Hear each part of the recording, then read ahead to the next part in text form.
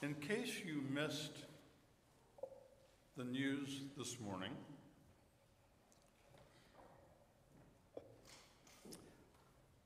I have put together a list of headlines I got off the internet. The Associated Press tells us Israel orders more people in crowded southern Gaza to evacuate as heavy bombardment shifts there. The BBC says Paris attack near Eiffel Tower leaves 1 dead and 2 injured. NPR tells us authorities identify suspect in killing of 3 homeless men in Los Angeles. And CNN says 4 killed as explosion hits Sunday mass service in Philippine University gym. NBC, George Santos' expulsion is just the latest act in a tumultuous year for the House of Representatives, as though we didn't know that. And again, the Associated Press tells us that Kissinger's unwavering support for brutal regimes still haunts Latin America. Poor guy died at 100 years of age. Looks like they would let him rest in peace. And the remarkable thing about these headlines is that we could almost predict them. We are not surprised by any of them, are we? Who can doubt that this old world of ours has grown weary? Weary with war, weary with corruption, weary of egocentric self-promoters, weary of violence. If mountains and valleys and oceans could speak, I wonder what kind of stories of bloodshed they would tell us that they have observed through the years. The truth is,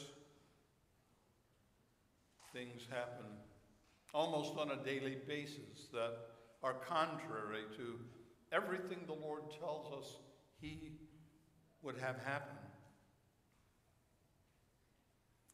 It seems that each day, news reports confirms the truth that long lay the world in sin and error pining. This line, of course, is from that well-known song. I didn't know what to call it, a hymn, a song, O Holy Night. It's more than a hymn, it's beauty. In 1843, the church in Roquemaure, France, experienced problems with its organ. We can identify, although it sounds like it's been revived. Their organ had to be renovated. When the work was finally completed, the parish priest persuaded a local boy who had gained national fame as a poet to write a poem for Christmas, particularly in light of the newly renovated organ. And he did so. Later that year, Adolphe Adam added music to Placide Cappeau's poem and produced what we call O Holy Night. The world was made weary by more than the ranks and stops that didn't work on the organ. In some strange way, however, the song and its history are a source of encouragement to me, because in 1843, the world was weary already. But weariness is not a recent phenomenon. In 1843, the world was weary, but the world has been weary for a long, long time. In fact, we see elements of weariness throughout history. When Luke wrote his words describing the birth of Christ, beginning with the birth announcement of John the Baptist, the setting was one of weariness already. First, there was the Roman occupation under which the Jews lived. Their religious beliefs and practices made Rome's heavy-handed, insensitive approach to rule particularly galling to them. But the specific weariness Luke describes is not global in nature, it's personal. When Zechariah and Elizabeth married, their dreams for the future included a home with sons and daughters, filling their lives with joy and challenges. But with the passing of time, each year brought only disappointment. When Connie and I were married in 1973, we too had those hopes. We were trying to get established somewhat, and we planned ahead to starting a family in 1976. Those of you who were around at that point in history remember that everything was bicentennial. America was celebrating its bicentennial, so we planned to welcome into our new family a bicentennial baby. But when 1976 arrived, there was no sign that a baby was on the way. By mid-year, doctors had confirmed that our chances of conceiving a child were less than 1 in a million.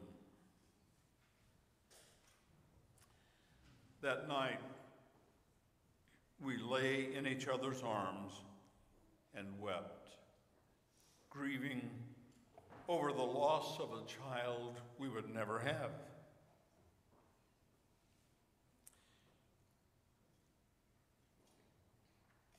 By mid-year, as I say, doctors confirmed this, and we decided right away to begin adoption proceeding. And by September of that year, we had not only decided to adopt, but had made application and been accepted and had been promised a baby in 1 to 3 years. So much for our bicentennial baby. In those weeks that followed, the world seemed heavy to us. It was filled with disappointment and weariness. Discouragement descended upon us. And to the extent we could, we put a baby out of our minds. This was difficult because Connie's dad had sent us a case of Pampers, which we decided we had no other use for, so we put our Christmas tree, small though it was, on top of the Pampers and hid the case with a cloth so we weren't reading Pampers all day. But on December the 8th, 1976, we got a call saying that a baby girl had been born on December 4th, and she was ours if we wanted her. There was no question. And she came home to be with us the next day December the 9th. I suppose I should say that, as sometimes happens, a baby boy was born to us exactly 20 months after his sister's birth. All this is to say that I know that Zechariah and Elizabeth felt the weight of utter disappointment and weariness as their dream of a family became, as the months passed, more and more remote. They too must have held tightly to each other and wept out their disappointment. They had tried to do everything God wanted them to do. He was a priest, for goodness sake, and she was from the house of Aaron, the priestly line. She was a good girl. She radiated goodness. It was hard for them not to be disappointed in God. Had he not heard them when they sobbed out their pleas to him in prayer? Finally, a kind of weariness descended upon them as hope diminished and finally died. But weariness did not have the final word. Into the heaviness of their grief, into the darkness of their outlook, God sent his angel Gabriel to bring the good news. God had heard their prayers. He was giving them a child. The news was so good that Zechariah couldn't quite get his mind to accept the truth.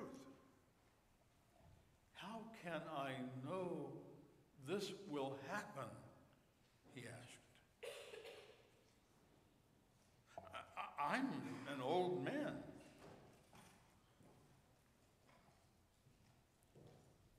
And I suppose only those of you who are old men understand what he's talking about. And not only that, my wife is getting along in years. What a guy. I like Zechariah. You know, he could have said, my wife, she's old too. But he didn't. My wife, she's getting along in years. Now, we cannot know whether Gabriel had been given instructions that if Zechariah questioned him, that he was to zap Zechariah with deafness and dumbness. We think he was deaf in addition to not being able to speak, because when they asked about his name, they had to make signs to him to let them know what they were asking. But this deafness and this dumbness came to him, whether God had said this is how it should happen, or whether Gabe was acting on his own authority. But in effect, Gabriel said, how will you know? Okay, how about this? You won't be able to hear or speak for 9 months until the baby is born. That should give you plenty of time to think about what kind of proof you need. When the baby was born, Zechariah appeared to have all the proof he needed. His name will be John, he said. Fulfilled in the experience of Zechariah and Elizabeth, and also with Jim and Connie, is the truth that weariness cannot stand for long in the presence of hope. Again, referring to the words of Kapu, a thrill of hope. The weary world rejoices, for yonder breaks a new and glorious morn. That morn is for us. that morn has come as a consequence of Christ's incarnation into the world. This world of ours may be weary, but God is not tired of sustaining us, supporting us, and guiding us, and filling us to the extent we can allow him.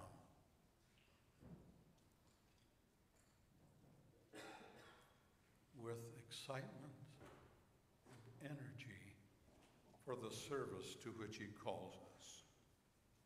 A thrill of hope, the weary world rejoices, for yonder breaks a new and glorious morn.